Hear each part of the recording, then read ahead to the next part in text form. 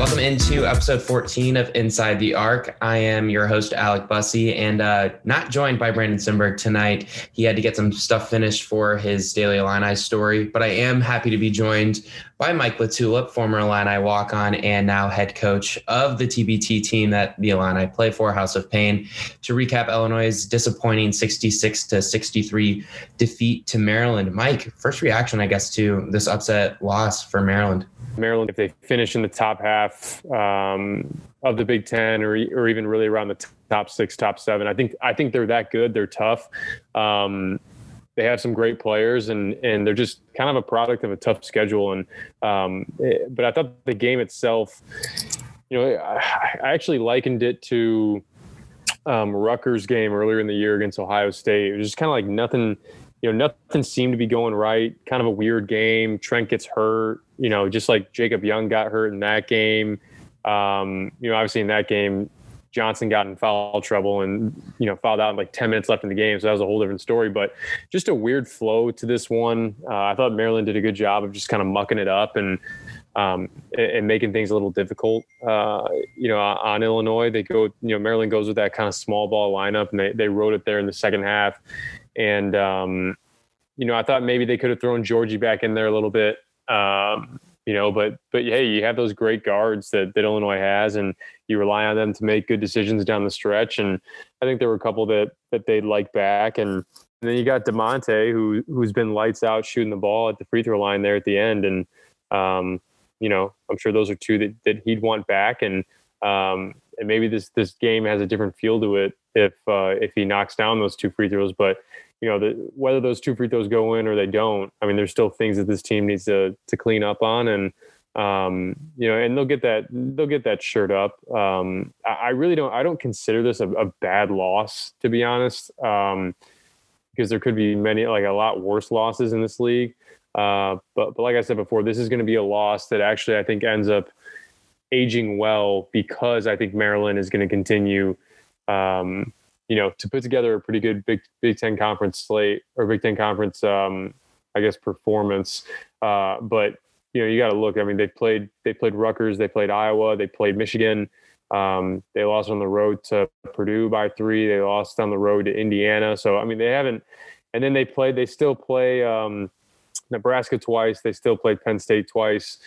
So just an interesting game overall. Odd flow, but it's kind of moving on to the next one here. Mike, it's funny that you compared this a little bit to the Rutgers game, because I kind of thought it was similar to that as well, in terms of, obviously it wasn't as high scoring, but it had some of the same kind of tendencies. And Brandon mentioned this to me afterwards, and I had a hard time disagreeing with it, that Maryland kind of in a way reminded him of Baylor, and not obviously in terms of the talent, but in terms of the size that they had and the way that they were able to play. And I know that Eric Ayala was out, and I think that probably had a little bit to do with it, but they basically played a lot of guys that were 6'5" to 6'8", and those are players that Illinois has a tough time matching up with. I mean, Andre Curbelo is going to struggle to get to the rim and get shots off. That's a similar size as Io. You're looking at DeMonte Williams. He's, I think, even up 4 or 5 inches at a minimum, and obviously Trent Frazier missed some time with his shoulder tonight. But do you think that is maybe a weakness that this Illinois team really has and maybe needs to figure out moving forward, is finding a way to overcome that tweener sized player that's 6'6", 6'7", 6'8"? Yeah. I mean, I think it's been kind of the storyline this year, to be honest. Like when you look at a guy like Ron Harper Jr. and you look at a guy like even Ben Vanderplas from Ohio, like there was just a tough matchup. And you don't see too many of those guys in the Big Ten, but there are a lot of guys that can kind of pose some matchup problems. And I thought for the most part, that's just throughout the season. And it's really tough when you have a guy like DeMonte who's about 6'3", and you're tasking him with having to guard those guys. It kind of makes everybody else on the defensive end a little bit off kilter. And I think for the most part, when you look at the Maryland team specifically, and I noticed it when they played Wisconsin, when I was watching that game, I mean, their bench just has so much energy, and they really create that themselves. And I think too, like there was just enough that went on tonight that handed Maryland that game, and Illinois luckily you'd rather be the team that says, you know what, we lost that game, as opposed to, hey, there wasn't anything we could do. Maryland was just that good. There were a lot of things down the stretch. I thought, they could have gotten a better look at the end with Curbelo kind of shooting that turnaround, and DeMonte's got to make those free throws, and a couple weird turnovers after the under 4 media that Illinois had. So you'd rather it be on your team, as much as that stinks, and as much as you say, hey, we just lost that game. Those are things that can still be improved on, and right now they're 5-2 in conference and still right there in the hunt to win the whole thing. So you go play Ohio State and try to get back on track here. So I was looking at the post-game box score, and I don't know if you have it in front of you, but you look at what Kofi Cockburn was able to do tonight, 8 of 10 from the field, 21 points. I think he threw in about 10 rebounds there as well. 7 of those, I think, were defensive. But in the second half, he only got 2 field goal opportunities. Do you feel like Illinois maybe needs to go to him more? I know in Big Ten play, he's averaging close to 20 points, I think over 20, and he's getting double-digit rebounds on a nightly basis in the Big Ten too. Is that something that they need to attack more on the offensive end? I'm kind of a big believer that you can't ever give a team a full steady dose of something, even if it's working. Like you just simply can't have your entire game plan every single possession be throwing the ball into Kofi. He gave you 8 for 10 and 21 and 10, which is a great line. He had 2 blocks as well, but ultimately you still need to get other guys going, because when it comes to the end of the game, how many times do you see Kofi taking, the shots down the stretch and having the ball in his hands? Like you need those other guys to get going. I thought Adam Miller had it going a little bit, which was good to see. Ayo kind of turned it on there in the second half. I know he started 2 for 11, so I believe that would mean he'd finish the game about 7 for 12. But Trent was kind of invisible tonight. He had 5 assists. DeMonte had 5 assists. So although both of them didn't score, they each had 5 assists. So they're making plays, and both of them had 0 turnovers. So 10 assists, 0 turnovers from DeMonte and Trent. You know what they're going to bring on the defensive end. But this is the type of game where you need one of those guys, one of those other guys, to step up. You know what you're getting from Kofi and Ayo. But when it comes down to feeding Kofi, what happens is it's a great plan, to put you up in the first half, or to keep it a close game in the first half, and it kept them in the game for sure. But in the second half, if you continue to go to him every single possession, what if some of those shots don't start falling, and then if it does come to the point where they just start fouling him and saying, to hell with it, we're just going to send him to the line. Yeah, like you're talking about a 54% free throw shooter.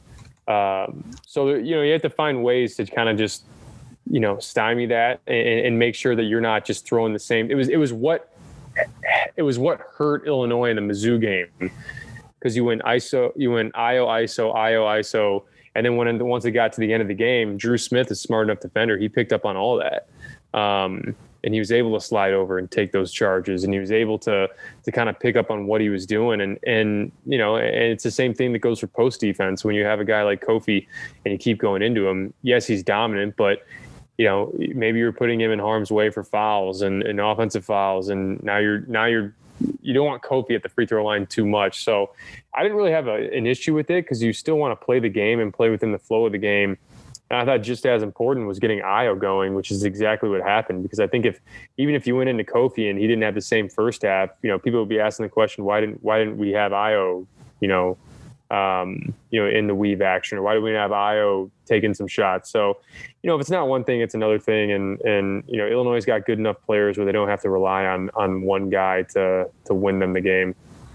Something to me that I think really stuck out tonight, and even against Northwestern a little bit too, was the way teams are starting to defend Andre Curbelo. They seem to have started to really go under ball screens and force him to bring the ball out and either shoot or find another person on the perimeter instead of allowing him to drive to the basket and create. What's the next level for him and his game to kind of get over this difficult stretch where teams clearly are finding some effective ways to guard him offensively? Yeah, I actually think that type of approach from other teams is going to end up helping Andre, because you got to think, for a guy like him, if you're going to lay off of him and you're not going to guard him, or you're going to go under, it's basically like giving a quarterback a clean pocket. And we know how lethal he is passing the ball. And that's what dynamic players do, where it really doesn't matter how you guard them. They're at an advantage. I think there's certain points where, I think he's a good enough shooter to really, he just needs to trust it and have some more confidence. He's right around 80% from the free throw line. So, he's capable of shooting it. And then when you look at, what he's been able to do, getting to the basket, I don't think he had any issue getting to the basket tonight. It was just more once he got down there, they had a little bit of length and were throwing some bodies at him. So he just needs to continue to be patient and kind of take what's there, take what's given to him, and he'll be just fine. Something else that to me really stuck out, and you mentioned it a little bit earlier with getting Georgi Bezhanishvili back into the game, and Underwood mentioned it after the game as well about getting him more opportunities. He's now had, I think, 2 or 3 pretty rough games in a row. How important do you think it is to get him back on a positive stretch as Illinois heads into Nebraska on, I believe, Wednesday? Yeah, I think, and I think I said this last year at one point with Georgi, is Georgi's always the guy that's picking other people up. And what happens is, you always wonder if the therapist has a therapist.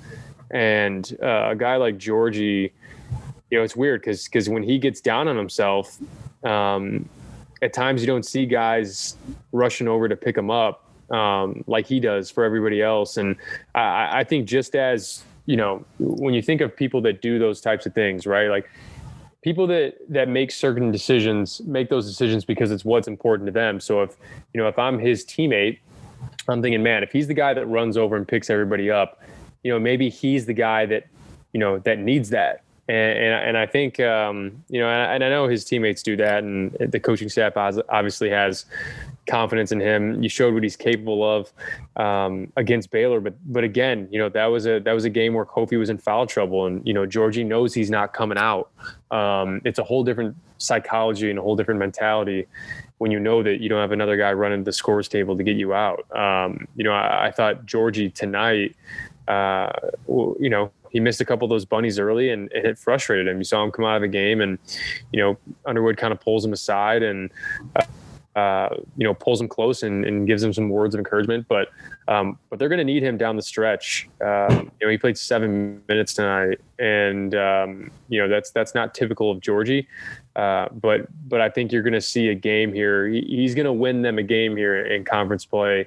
Whether it's Kofi being in foul trouble or them trying to use that kind of twin tower type lineup, which I think could benefit them against certain teams. But he's going to be important for them down the stretch. So, for him to get, back on the right track, I think would suit the Illini well. One other thing I kind of really want to hit on is we've seen Ayo. I know he played really well in the second half today, but he went 2 of 11 in the first half, and he had 7 points, I think, at halftime, but 3 of them were from the free throw line. He finished with 23 points, and I think he was 9 of 23 from the field, hit a couple threes as well. This is a more characteristic game for him numbers-wise, but previous 2 games were a little bit down. I think he had 12, and I think he had 15 against Purdue and Northwestern. What does he need to do, or what have you maybe seen opponents do to kind of try and slow him down a little bit in this recent 4 or 5 game stretch?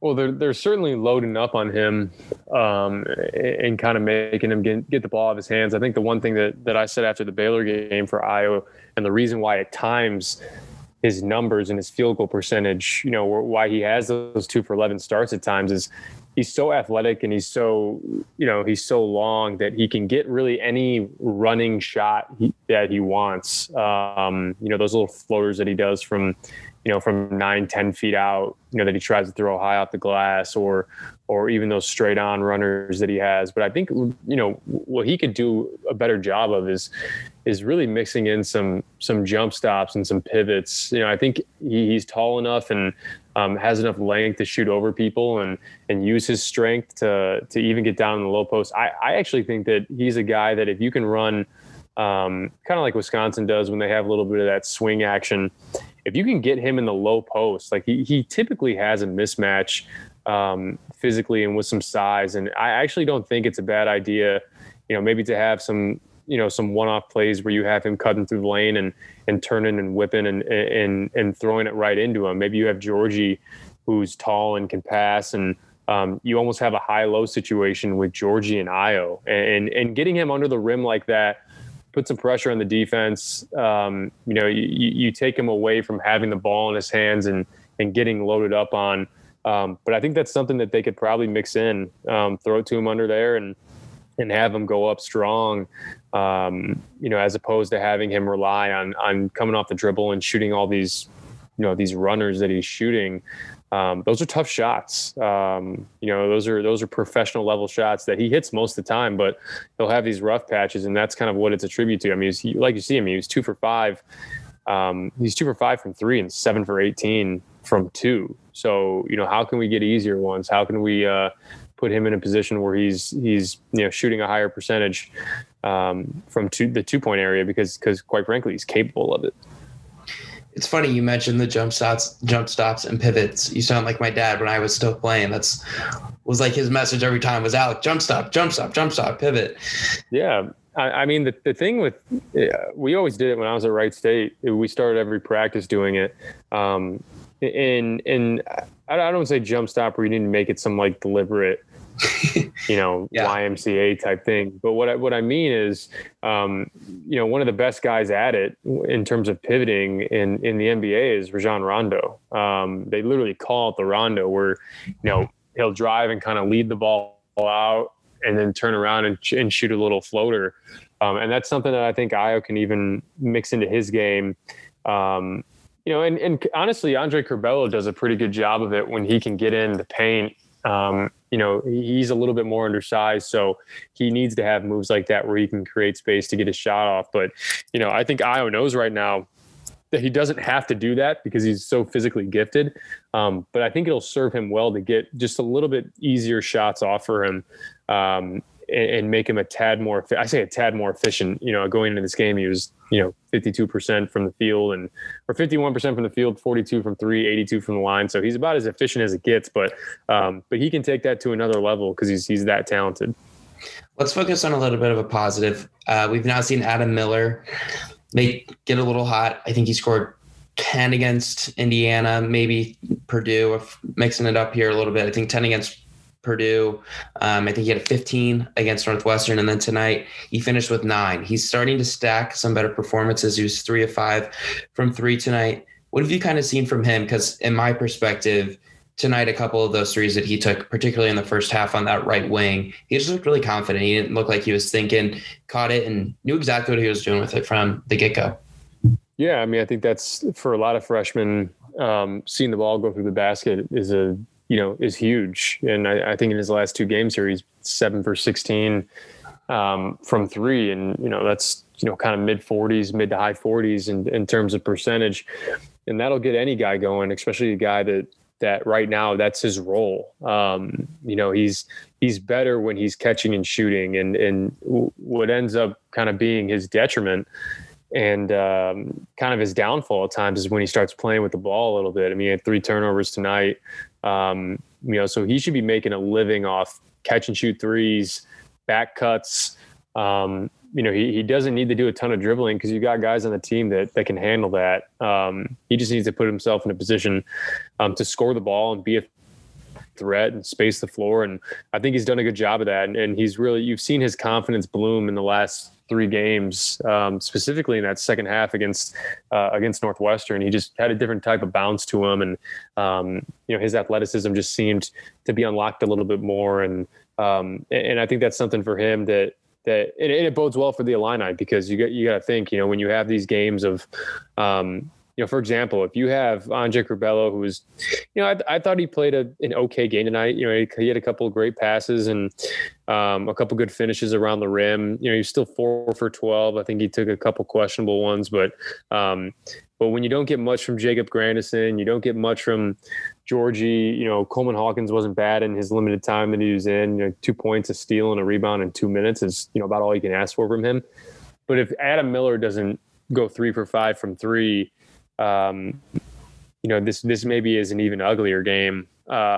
So I think having him confident, Georgie's going to have a breakout game soon. Curbelo's going to kind of shake off the rust a little bit and kind of, I don't even want to say he's in a slump, but the past 2 games haven't really been indicative of what type of player he is. And then, as opposed to having Adam Miller be another guy that you need to bring along, like he's there, and he has even more that he can bring to the table in terms of his consistency and taking care of the ball. And so I think all that is great for the Illini as a whole. And, there's going to be a game here soon, hopefully next game, where all these guys kind of figure it out on the same night. You mentioned Jacob Grandison there. I wrote prior to this Maryland game that I think he might be the key to Illinois' bench and finding that 7th, 8th man off the bench and giving them that extra juice to get over the hump in a game like this. Of course, he didn't do that tonight, but in the games that he's played well, obviously Penn State, he played pretty well against Northwestern. I think he was a plus 21 in his 12 minutes against Northwestern, which is just absurd.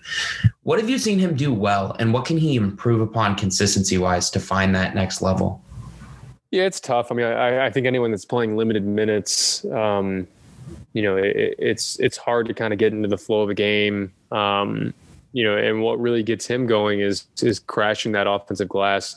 He had a huge offensive rebound against Penn State when they were down, that kept the possession alive and they scored a bucket. He did the same thing when it was 48-41 against Northwestern. Offensive rebound, kick out 3. Now they're down 4. And just making plays like that. I mean, you can only do so much in 6 minutes of play. And quite frankly, I'm not sure he's a guy that you want to play 20 plus minutes. Nothing against Jacob Grandison, but there's too many guys on the floor that you need in there, as opposed to keeping him on the floor. So, and those other guys too, they're tough in their own right and make winning plays. Grandison knows that that's what keeps him in the game and that's what puts him on the floor. But the more that these other guys on the team, can have that mentality as well. Like, Grandison's fighting for his life out there because he wants any type of playing time he can get. And these other guys need to have that sense of urgency too, and play as if your spot is not, written in stone. And that's easier said than done. We're all humans, and sometimes you can't necessarily trick your brain into thinking something that it knows isn't true. But yeah, no, I think he is a key, and you'll have games like that. Jacob Grandison's not going to be the key to every single game, but he'll be a key in those games where he comes in and you need him, to spark some energy and really, I don't think tonight was about energy. It was just more about mental lapses that the guys made, and that's something that you obviously want to shore up before they take on the Buckeyes.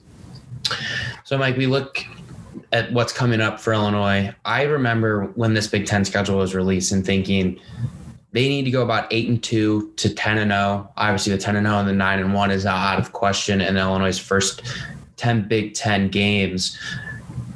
They can still do that if they beat Nebraska. That game's on Wednesday, and then they play Ohio State on Saturday, and then next week they play Penn State on Wednesday, assuming the Nittany Lions are able to kind of handle their COVID situation by then. Do you still believe that this team can do that 8-2 kind of stretch to start the Big Ten? And how important do you think that is to them having an opportunity to go hang a banner potentially come mid-March? I think this team's capable of really virtually anything, but it's on them to bring that every night. I think out of every team, and I try to say this as objectively and unbiasedly as possible, but I think Illinois has the highest ceiling out of any team in the Big Ten, and I'm not sure it's really particularly close. Like, when you look at a team like Iowa, what you see is what you're going to get right now. They're not going to be a much different team right now than they are in March. Same thing with Wisconsin, and same thing with Michigan. I'm not a big Michigan guy. I think that's kind of a smokescreen, if you ask me, but just because of their schedule, and I don't think they've really been tested. But yeah, I look at this team and I look at Illinois, and I out of all the teams that are at the top of the Big Ten, they're the team that I think has the most to improve on, which is a really cool thing to say for a team that's 5-2 in conference and 9-4 overall, with really not not a bad loss on their resume. So yeah, they're absolutely capable of achieving that. I think 8-2 isn't out of the question for these first 10 games. And you got to think like this is just going to continue to be an upward trajectory for Illinois. Even if it doesn't mean it's a win in some of these games, they're continuing to learn more about themselves, and these freshmen are learning more about themselves and what they're capable of, and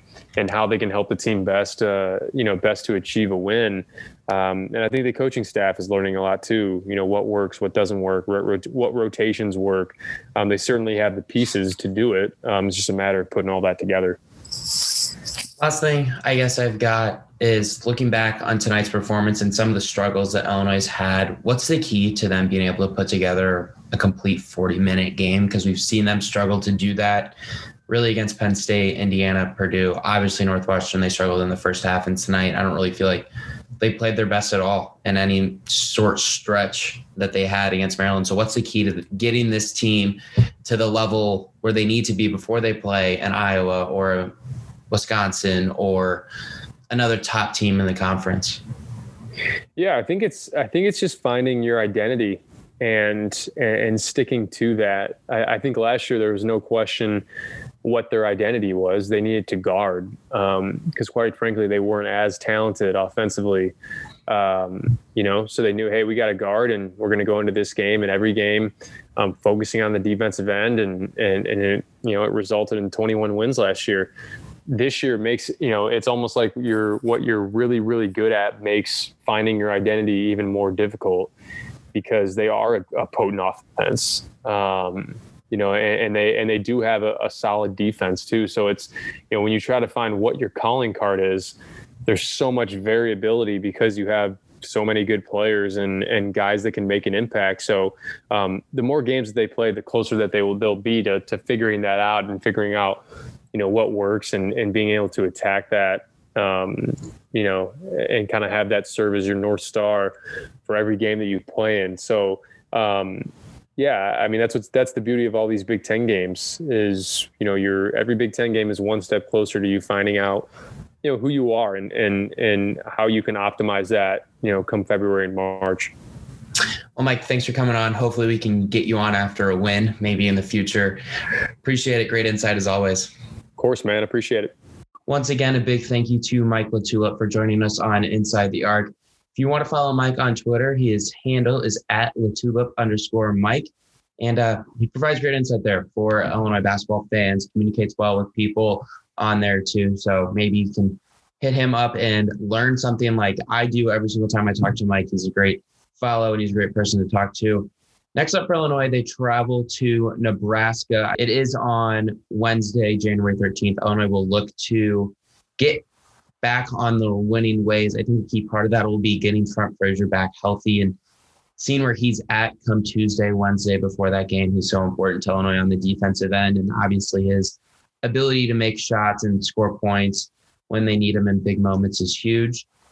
Anyway, thank you for listening to this episode of Inside the Arc. Please give us a subscription, a like, a review, a comment, whatever it may be. We always appreciate it. Always trying to do our best to learn more about how we can attain what our listeners are looking for.